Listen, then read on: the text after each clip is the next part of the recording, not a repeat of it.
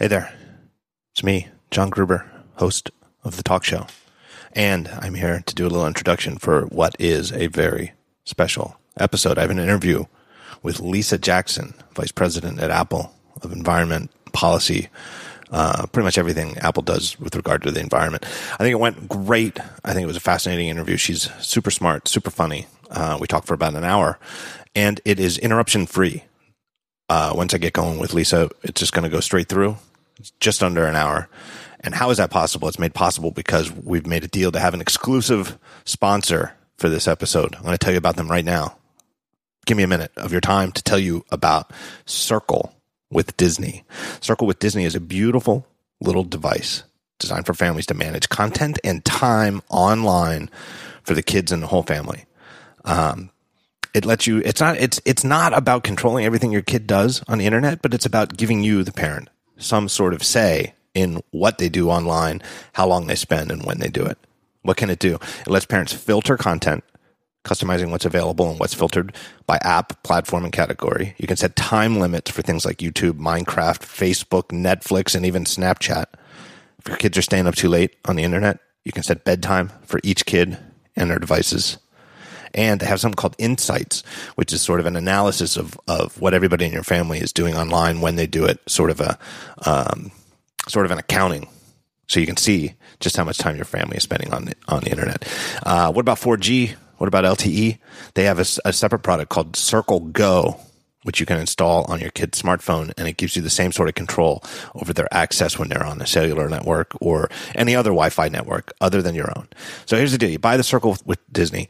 It's just a little device that plugs right in to your router. It works with just about any modern Wi-Fi router in your house. Could not be easier to set up, and it could not be easier to manage. This is not something that turns you as a parent into a system administrator setting up some kind of complicated network. No, it's meant for non-technical parents. It's total Disney-style interface.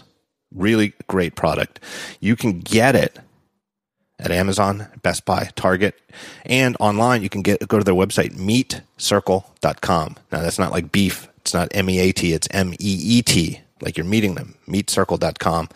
Use the code TheTalkShow at meetcircle.com, and you'll get free shipping and $10 off your Circle with Disney device. They're a proud sponsor of the Talk Show. They've sponsored before, and they're very much excited to be the sponsor of this show because Disney is very encouraged by Lisa Jackson's efforts at Apple around environmental policy and her work on Apple's Connect Ed program. So they're very excited to be the sponsor of the show.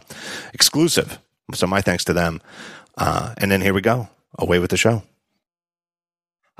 So we met briefly a few weeks ago when I was on campus for the Mac Pro thing. And the first words out of your mouth were...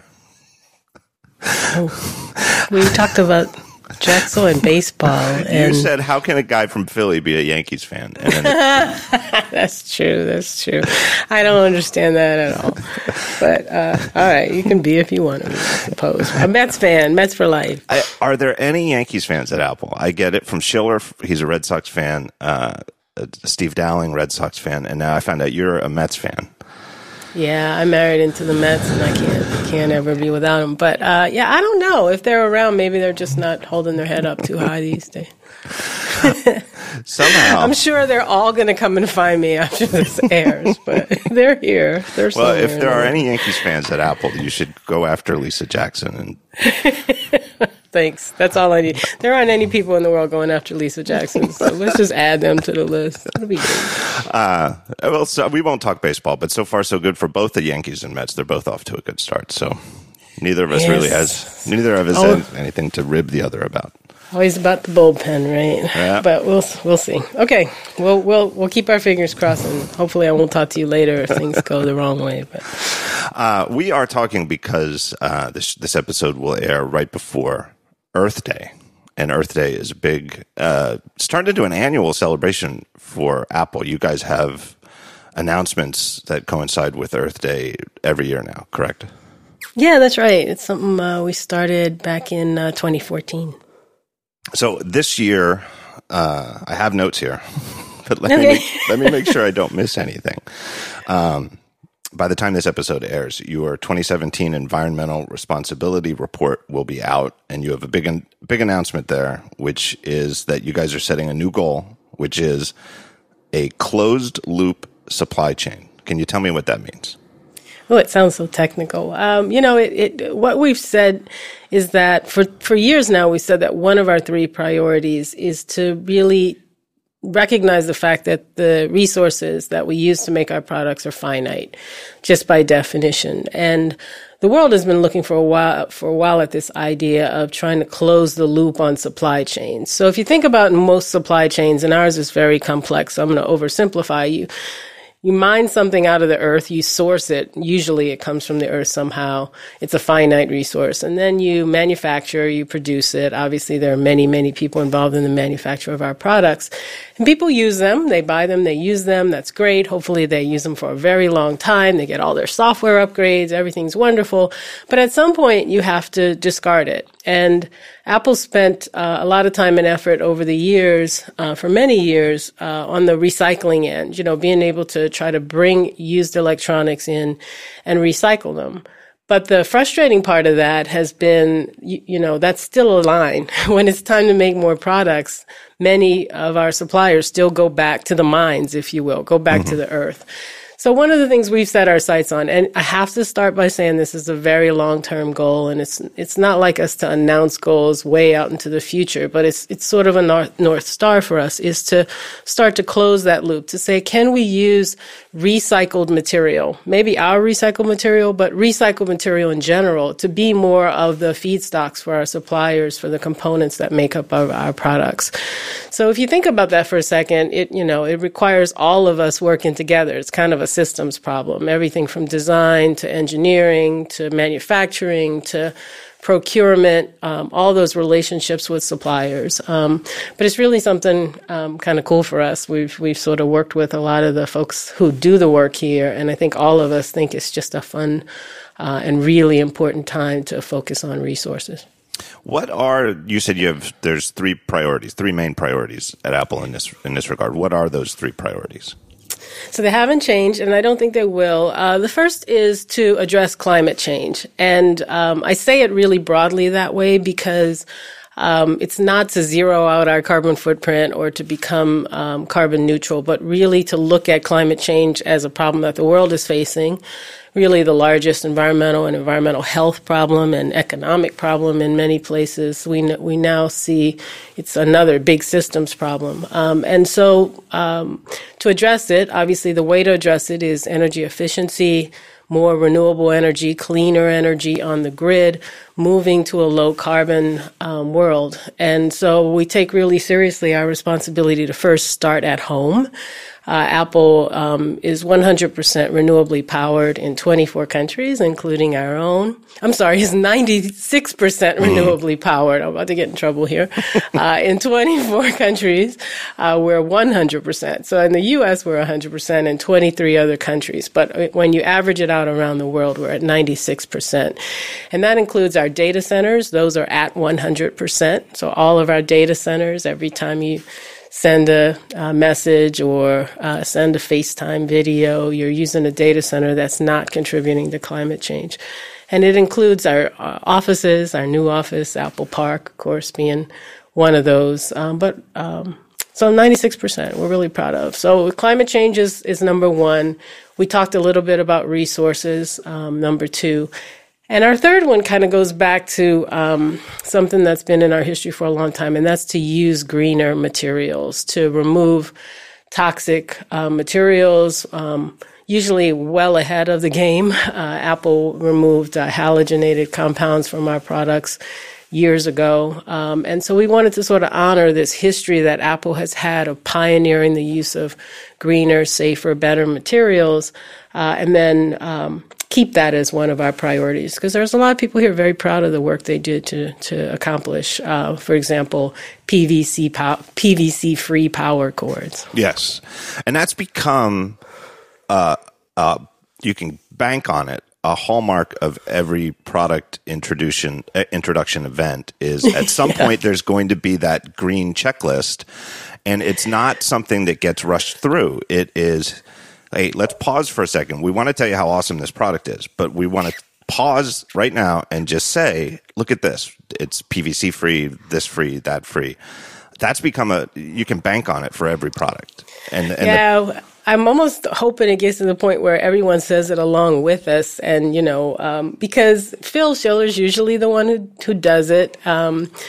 The secretary explaining things, I call him.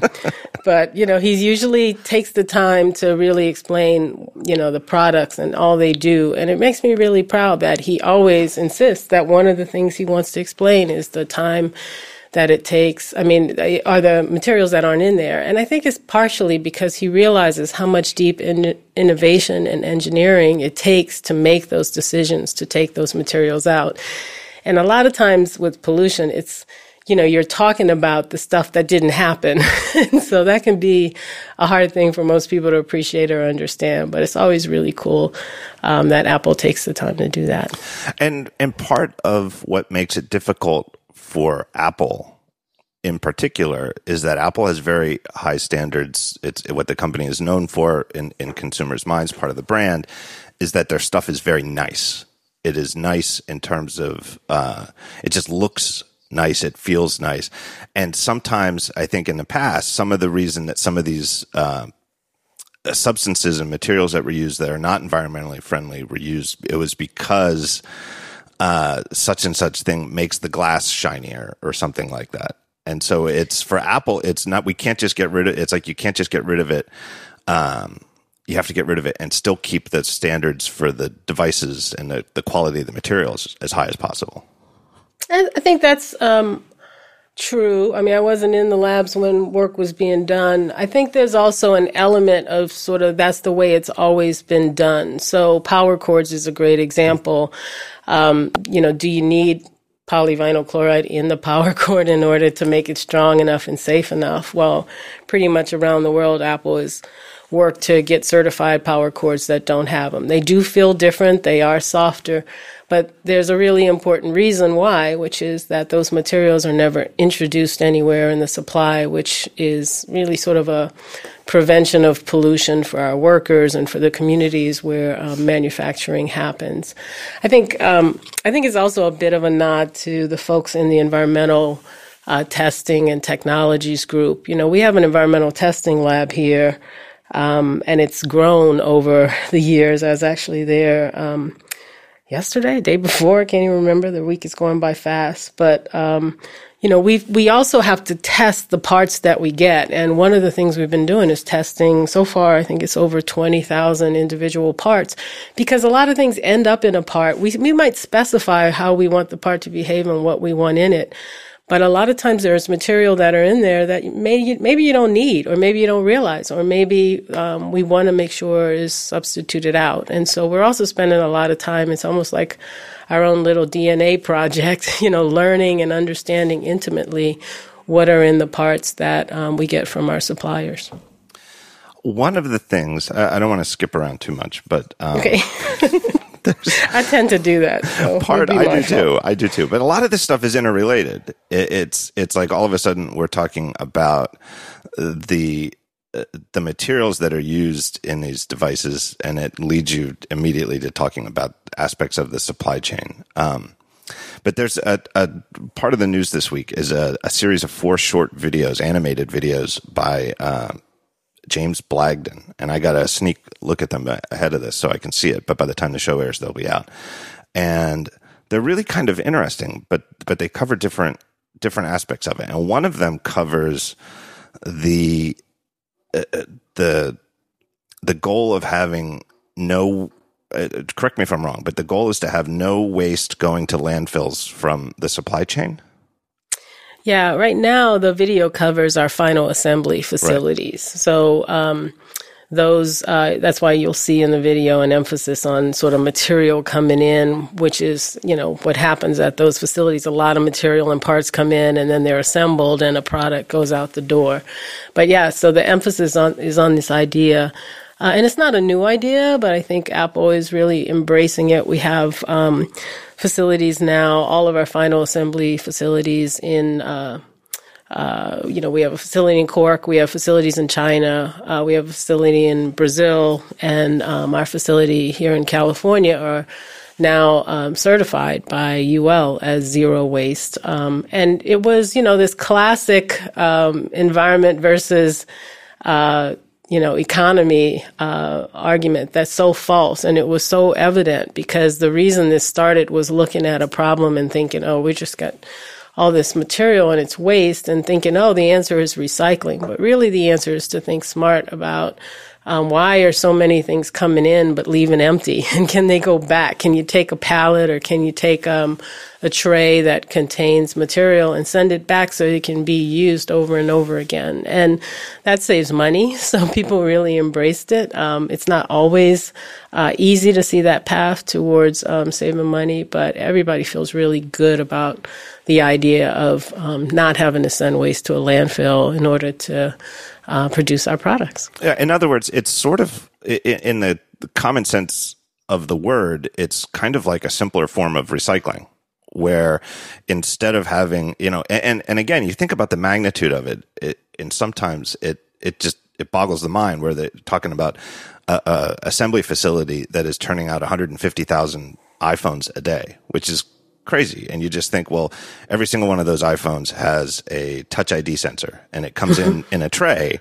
Mm-hmm. And if you can just have those trays that were used to deliver the Touch ID sensors in the morning go back out, and the same tray is being used to deliver the Touch ID sensor in the afternoon, it's sort of like recycling without actually having to go through all the process of actually remulching the material and turning it into a new tray. Why turn a tray that was used once into another tray when you could just reuse the tray?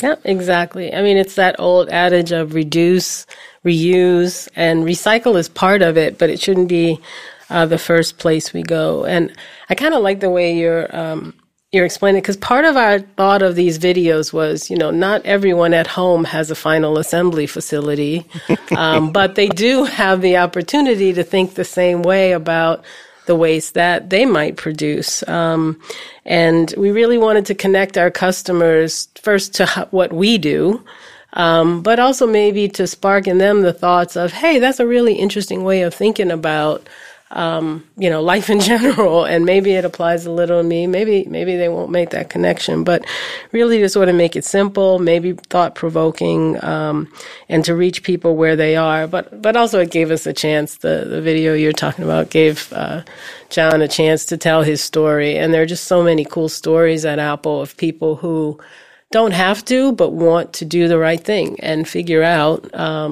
through maybe a little bit of trial and error. John has a little bit of a trial and error moment in that short video, but, right. They figure out what to do. And then the beauty of Apple, of course, is once we figure out what to do, we learn how to do it at scale pretty quickly. Yeah, I've noticed it. Like my son is in 7th grade, and it's not like a rule. It's not like they're told everybody has to come in with it. But as far as I can tell, every kid comes into school every day with a thermos or a aluminum water bottle. And so for drinking water, nobody brings in like the retail bottles of water. Every kid comes in with a little thermos that they just fill with cold water at the beginning of the day. Yeah, and they don't see it, right? I'm guessing your son doesn't see it as a pain or anything weird. He actually just thinks of it as the way to drink water. Yeah, exactly. No, my son is considerably older than yours, but I was talking to him yesterday, and I said, what'd you have for lunch? I didn't eat. I said, so then as a mom, I'm upset. But then I'm like, what'd you do? He's like, I drank water all day. I was like, how you do that? He said, I brought a water bottle from home, Mom. Just like leave me alone.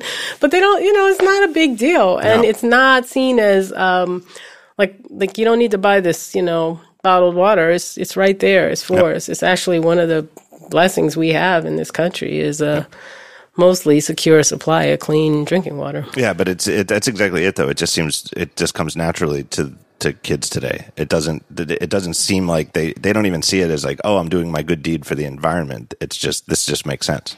Absolutely. And I sometimes wonder, like, what other things will be that way. I know climate change will be that way. So, but, you wonder what other things will sort of be baked in with an ethic that's a lot more thoughtful about the planet and sort of your role in the planet. One of the other videos, again, skipping around a little bit, but it's okay. It's all in your purview.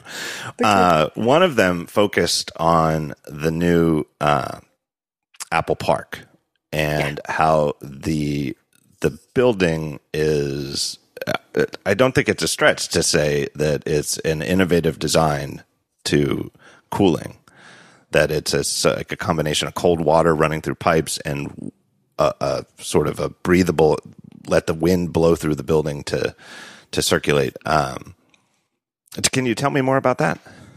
Yeah, so these will be out and hopefully everybody will have seen them. But if you haven't seen the building with Dan Wisenhunt, who's done a lot of the work overseeing the construction of Apple Park, Dan talks about, the way the building was designed by Foster & Partners to be a breathing building. And he does a lovely job, and Blagden does a great job of sort of illustrating the idea of here's the typical building, and here's how this one works. Now, we have kind of we have an advantage. First off, we're in, Silicon Valley in Cupertino, and the climate here is mild, although it can get pretty warm in the summer. It's not New Orleans hot like what I'm used to, but it's hot. You can get warm, but 75%. I was going to mention Philadelphia humidity, but you trumped me with. I think they're almost the same. It's the same as DC. People used to say, "Oh, New Orleans is so hot," and I'm like, "No, it's not. It's hot in the summer when it's humid. There's just nothing like it." But 75% of the time at Apple Park, we're estimating that there won't be a need for additional air conditioning. And you're right, the building sort of is designed to have this flow of air. It would be sort of convection into the building through these louvers and then past concrete that has cool water circulating in it. And that should be enough. And it is also designed to have a lot of air do that. And so, there's lots of studies that show that sort of outside air, sun, sort of is actually the environment we humans are meant to be in, not these artificially conditioned environment. And the building is on track to be certified by the U.S. Green Building Council as LEED Platinum. That's their highest certification for environment and energy efficiency and smartness. And so we're really proud of that because it includes the R&D facilities. It's really a R&D park as much as it's an office building. So it's going to be exciting. I'm thrilled for the day we actually move in, although I know it's going to be a little bit of madness, but it'll be awful fun. Moving is always madness. Moving the world's largest corporation across town is really, I don't know. What could go wrong, really? All right, here's a question that I have, and I would explain it to me like I'm an idiot. What renewable energy means in the sense of 96% of your operations are running on renewable energy and in 24 countries, 100%. Explain to me what that means and why I should care. So, we set a goal to run on 100% renewable for all of our operations. And I just want to say, notably, we set a goal from the beginning to run data centers on renewable energy. You should care because climate change is real, it's happening, and any responsible company ought to be thinking about its role in solving that problem. It's just that simple to me. I mean, Tim talks a lot about companies are made of people and companies have values and they should stand for things. And this company has said very clearly that one of the things we stand for is taking care of our environment. I don't think that's, in any way partisan either. I think most people would say less pollution is good, more pollution is bad, but also the idea that having the planet and having the resources of the planet around for future generations is really important. And then you're a parent, but I think many of us think about our obligation to future generations, not to leave a place that's, heading to the point where the only option is to, recolonize or colonize another planet. Just doesn't seem like the parental thing to do. And so there's all kinds of reasons, and I could wax all day about climate change. But what we said is, look, ideally, we are not a power company. We are not a utility. If the world was where we want it to be today, there'd be a utility saying, hey, what kind of power do you want to buy? Okay, sure, here, I'll sell it to you. That would be awesome. We don't have that choice everywhere. So Apple has the ability to do a little bit more. So in general, we know how much energy we use in a particular country, in a particular region, and our goal is to put that much or more clean energy onto the grid where we use it. So a couple of things. The idea has to be new clean energy. So we don't want to just come in and buy all the available clean energy, because then there's nothing left for somebody else to buy. That doesn't seem very fair. And wherever possible, to displace dirtier energy. So because we're there's this new clean energy, and maybe it means you don't need as much of the more polluting forms of energy. And then we try to be very fastidious about quantifying that. So we true up at the end of every year. So, when people ask me, well, that means you're not always using the exact clean energy electron that you generate, because we have solar powers on top of Apple Park. We have, solar farm at our data centers. We have wind power that we purchase here in California. We even have like micro hydro projects in Oregon. We don't always have that connection. It has to go through the grid, and the grid plays an important role. But it's like an ATM. We make sure we're putting enough clean energy, new clean energy in to cover what we have to take out. And although that's not the absolute optimum, to us it feels like if every company did that, we'd have a lot more clean energy on the grid and demanded on the grid, and that would displace brown power. Is it a source of frustration for you, either in your current role, specifically at one company, Apple, or looking even broader at your career and previously, for anybody who doesn't know, for first 4 years of the Obama administration, you were the head of the EPA. Is it a source of frustration for you that more companies don't seem to have as high a priority on using renewable energy? I think companies are moving in that direction. What we always knew at EPA, and what's really clear to me here is, a business needs certainty and has to make decisions based on where policy is going, where it thinks the world is going. And it has been really clear to most big, multinational companies, I think, for some time that we're going to be living in a carbon-constrained future. It's not clear how it's going to be constrained. There's the Paris Climate Accords. There are all kinds of policy discussions going on around the world about how to get to lower carbon. And some countries are in the middle of that transformation in a very big way. So I think a lot of companies over the last 8 to 10 years had to decide what to do, and have made the decision to incorporate energy efficiency, of course, because that's cheaper and cleaner, but also renewable energy. And that's true in states like Texas, certainly in states like California, but, we have a big data center in Nevada. It's true there. We have a big data center in North Carolina, which is on its third solar farm now. So, I don't. When I left EPA, the one thing I thought was, because I'm an engineer, a chemical engineer by training, actually, around all these computer science and electrical engineers. So go figure. But I wanted to go back to my roots and sort of say, I've always believed that business has not just a role, but a responsibility. Part of the reason I became an engineer, or an environmental sort of engineer, is that I remember being in school and thinking, as a chemical engineer, we make all this hazardous waste. Chemical engineers should be responsible as a profession for stopping this problem.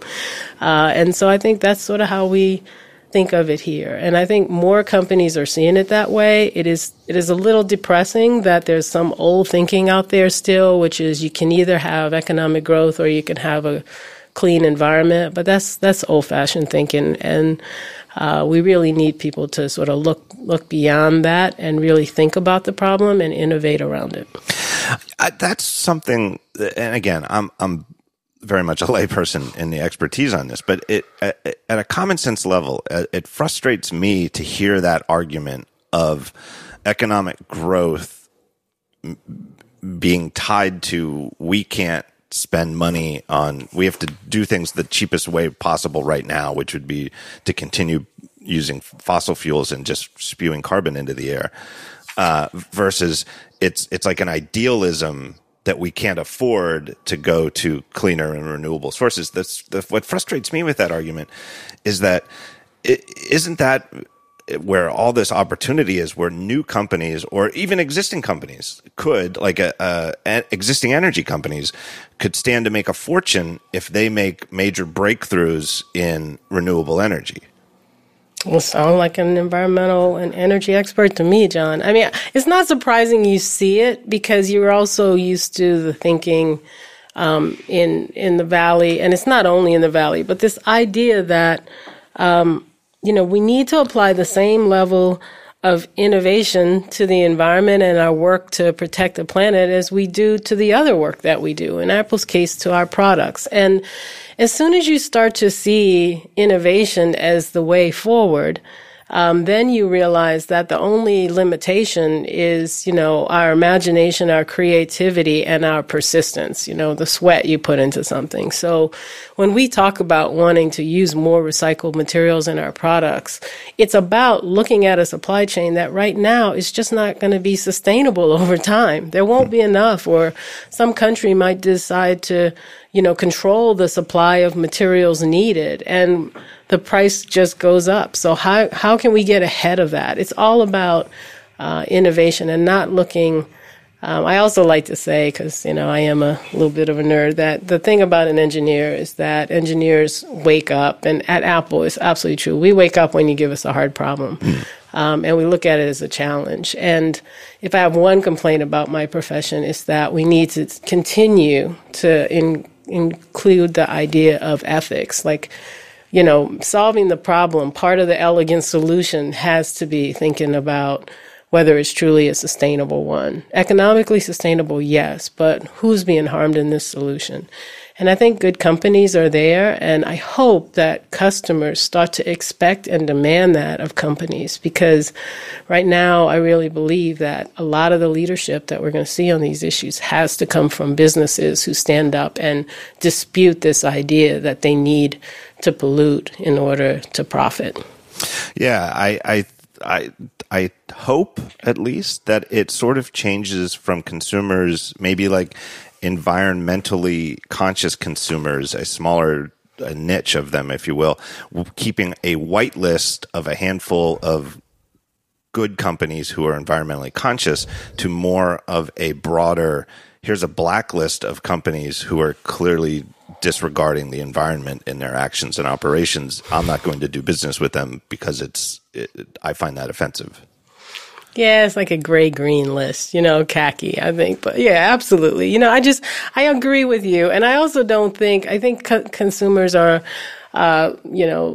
sort of confused too, because you have companies of all stripes standing up and claiming, especially this week, as we roll into Earth Day, how, sort of putting forth their green credentials. And Apple's no different, so I think it tends to make people a bit cynical. So part of the videos was also opening up a little and showing that all these claims you make take work and effort. And all these promises that we make, we try not to make them if we don't know how we're going to get there. But in some cases, they require a lot of persistence. And so one of the frustrations I've had also is, frankly, there's a lot of people out there who claim to say, they make lists. Everybody makes lists. But what I want people to know is that for me, this company, Apple, is thinking, years, decades ahead about how to influence our sector, the tech sector, the consumer products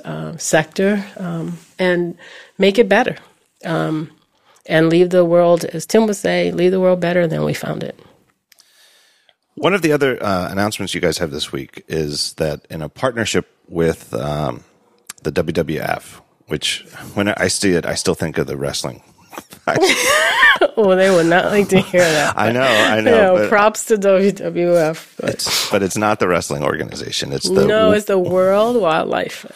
Right. And you guys, in partnership with them, have gotten over 300,000 acres of working forest in China to be recommended for what's called the Forest Stewardship Council certification. And that means that Apple is now protecting and creating sustainable working forest as much as is needed to cover your paper needs for the packaging that you guys make.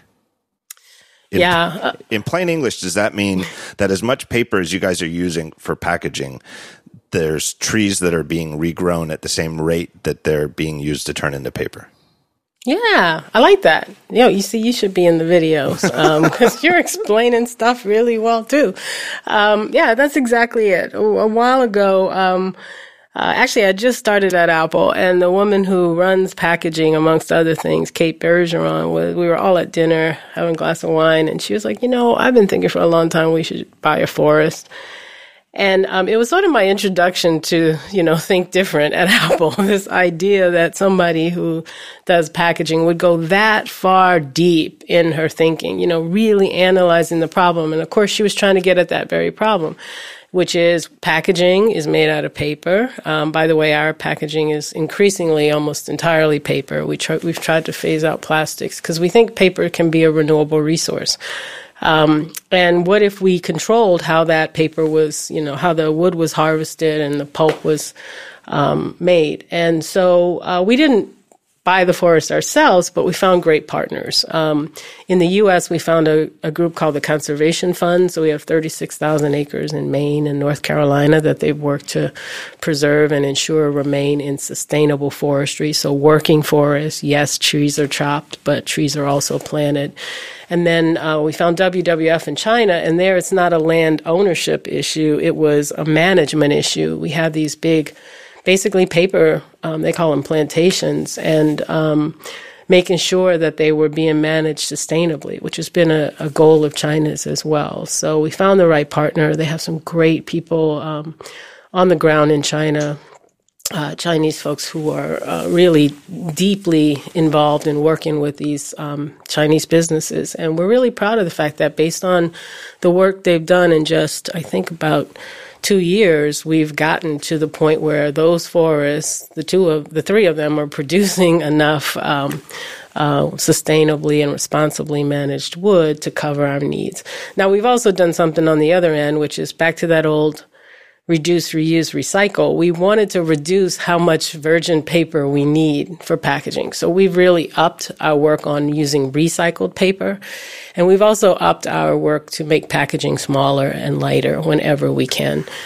So we still have work to do. You know, this is it's a long road, and so I don't want it to sound like we're there. But we're really proud of the fact that this year we hit that milestone. And again, this is another one of those things where the stakes are very high for Apple because Apple products are known for having beautiful packaging. And so it's not enough to just say, well, we'll take out the plastic and we'll use cardboard or some kind of paper. It has to be nice. Yeah, it has to be more than nice, right? I mean, I think that's maybe the thing I didn't emphasize enough. I didn't want to come here and do this in a way where people felt they were giving something up in order to do something good. And I don't mean that to sound, you know, it's sort of like, again, back to your son. You know, he's doing something good, but it doesn't change his experience. He still feels really good. He's getting the water he needs. I mean, for us here at Apple, we understand that, you know, our customers love our products. They feel emotionally attached to the experience all the way from taking it home to unboxing it to turning it on the first time to seeing the hello, all the way through use and upgrades. So none of that is what we're trying to impact. And in fact, we won't allow it to happen that way. I don't think anybody here would allow us to impact that. What we're trying to do is make sure people understand that all these really smart people here are thinking about ways to make it green and better and produce without, you know, harming the planet. So you don't have to. So you can feel really good about the purchase that you make so that you know that part of making the best products in the world is making the best products for the world. I would like to talk. This is an area where I just don't know much about transportation, because just going back to that basic idea of like an assembly plant in China that's manufacturing 150,000 iPhones a day, and let's say it's September and there's a new iPhone, and the day that it comes out, there are millions of UPS drivers around North America ringing doorbells, dropping off pre-ordered iPhones.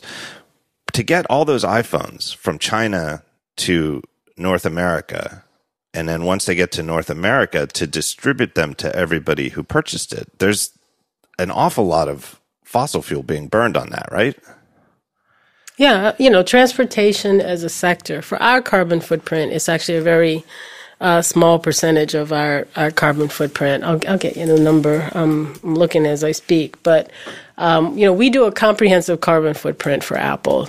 This year, for 2016, for the year just passed, it's 29.5 million metric tons. And transportation of our product is 4% of that. So do the math really quickly.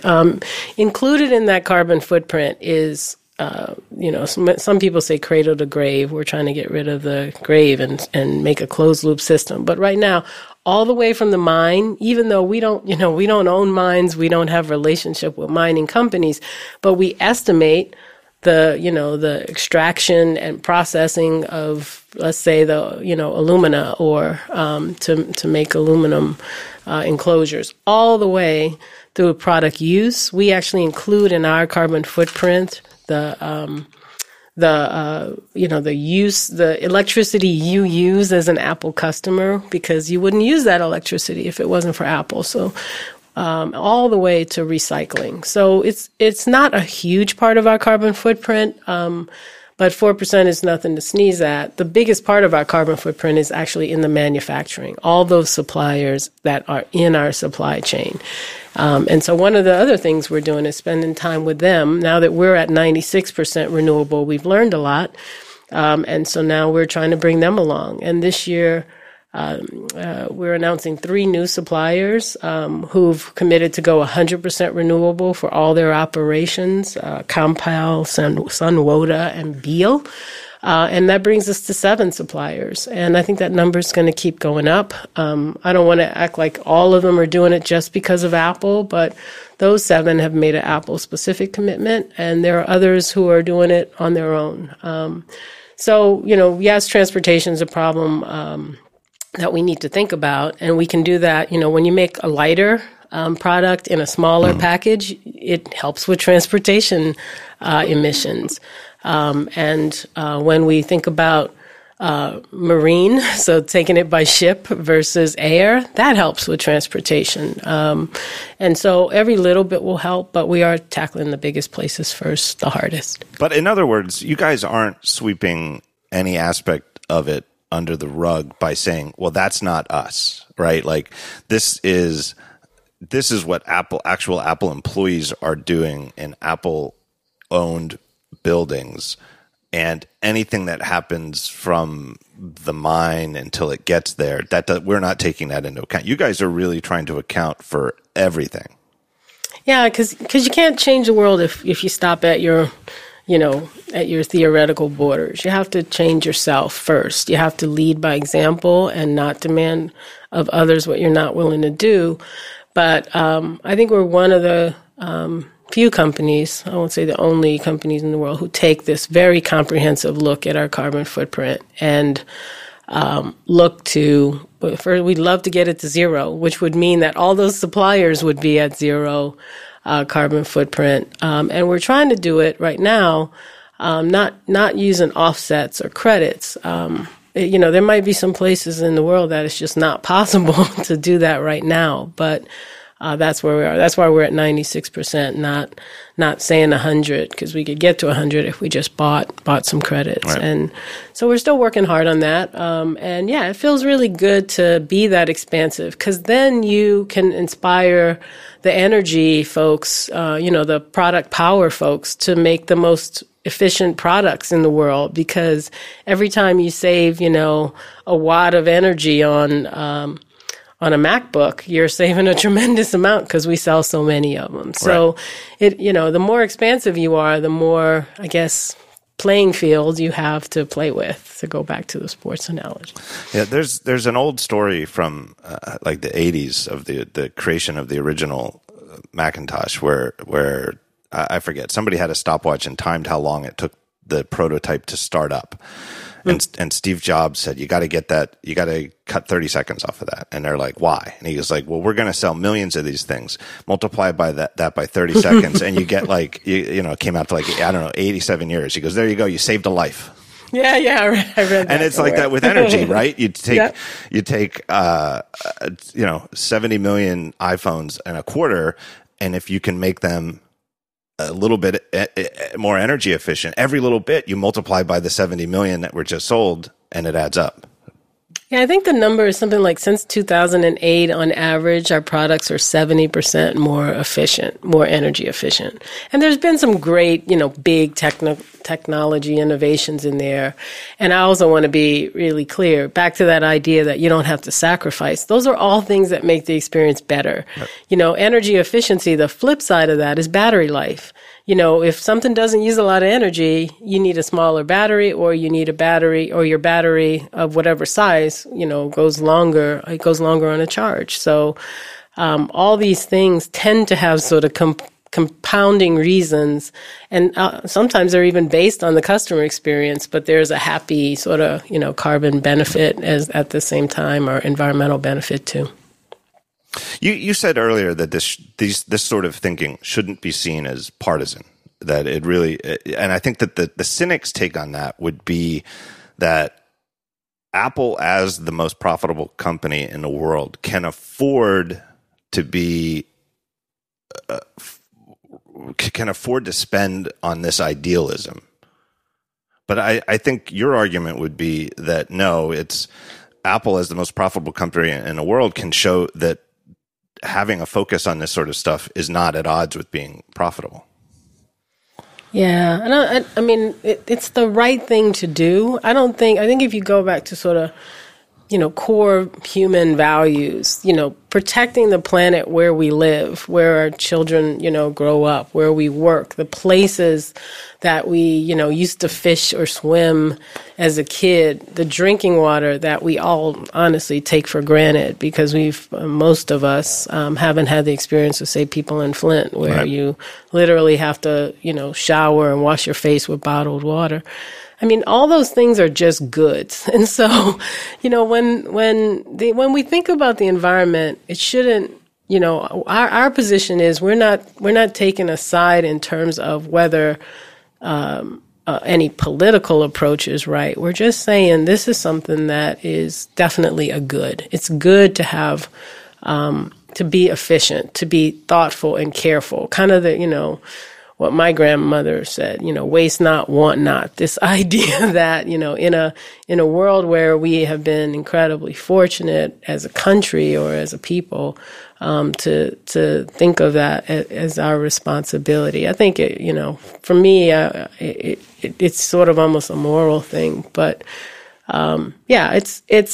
it's not about having the money to do it. It's about figuring out the innovations that would then, hopefully spread out like ripples and allow others to do it too. I think if you went to someone who right now has a utility bill and there was a way that they could have cleaner energy that would also reduce their utility bill, they would be for it. And right. So that's a policy question. I don't think it depends on what party you're in. If you ask somebody, would you rather have solar power? I think it's kind of a cool thing.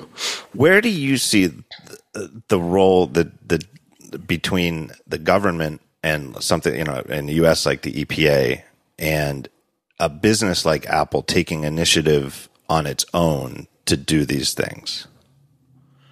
Yeah, we, from the EPA perspective, there wasn't a ton of places where EPA and Apple intersected. EPA is a regulatory agency, and there are regulations that definitely affect the technology sector. But, regulations in many cases, not all cases, are meant to set the floor. They just can't set the ceiling. And Right. in fact, if they set a ceiling, they're not doing the right thing.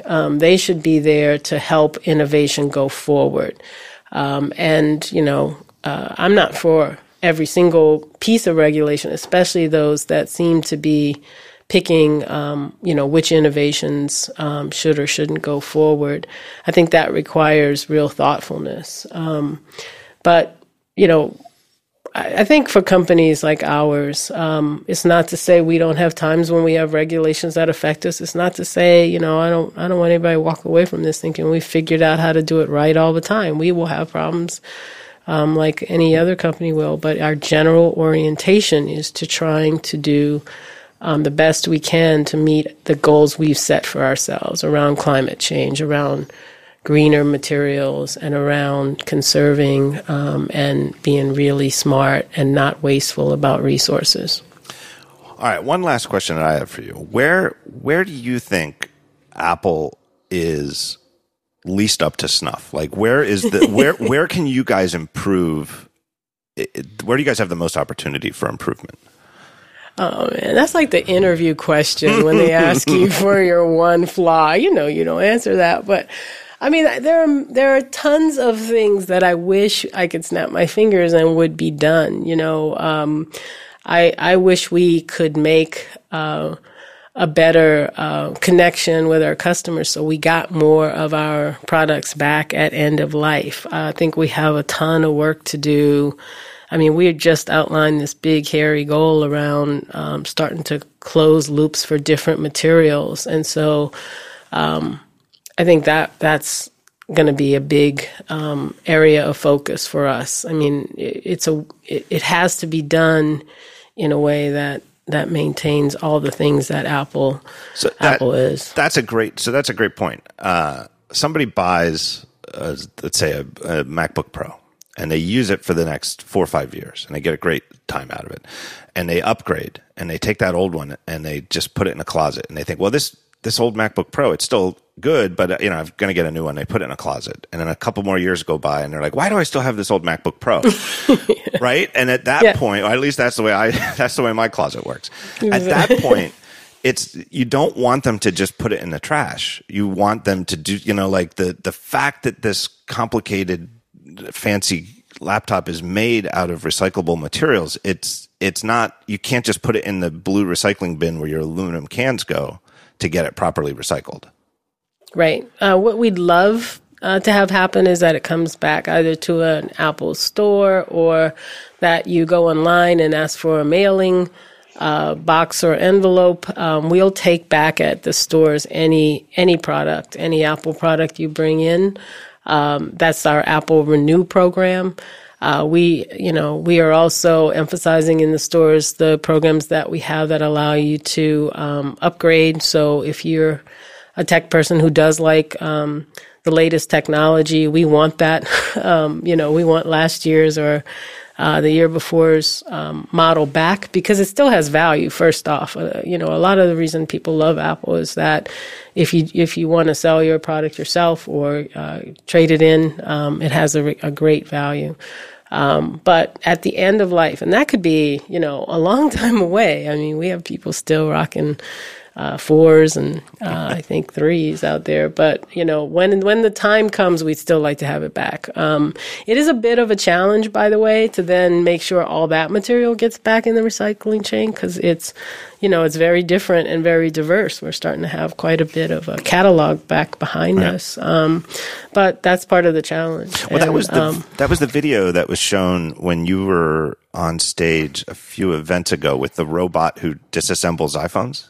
Yeah, Liam is actually a twin now here in California and actually over in Europe. And the idea was to think about that disassembly step and understand if you think of this thing as a chain or a big circle, every step influences the one before and again. So how do you disassemble this product and do it in a way where you maximize the ability to maybe get tin back or get aluminum back or as we're starting to look at with batteries, get cobalt back. And so when you start to think about this challenge, not to scare myself, which I can do, it's material by material, component by component, product by product, because the camera is different in, the iPhone, 6 than it is in the iPhone 7. So those are all challenges we're willing to take on. But, the customer's role in that is to, wherever possible, I'm not asking anybody to give up their first iPhone, but wherever possible, to get those products back to Apple. And the other thing that's online that's really important is a lot of people have security concerns. Your life is on your device, and so to make sure you wipe it, we'll be looking out to do that as well. But a lot of people don't want to part with them because of the data that's on it. So there's instructions on how to do that as well. Yeah, that's a good point. Anything else that you wanted to talk about today? No, I guess we covered it. We gotta give a shout out to Drexel, right? Can I say hi to my son Brian, who's a dragon? Hey, Drexel. Go Dragons! All right. No, that's an amazing connection between the two of us. Your son is doing game design, game development at Drexel. Yes. I'm hoping that is an actual major, but no, it is. It wasn't when I was there, but I actually know the program. I am familiar with it, and I am teasing. It is an amazing program, and I am a huge fan of the school. So shout out to Brian and his friends and the amazing group over there in Westfall and in the engineering school. It would be pretty funny to imagine some college students just sitting around playing PlayStation all day and tells his mom, I'm studying game design. And look, your son is young, but let me just tell you, beware. they get real smart real fast. Real fast. Lisa Jackson, thank you so much for your time. It has been an absolute pleasure talking to you. Right back at you. Have a good Earth Day, and I hope to see you soon. Thanks. Happy Earth Day.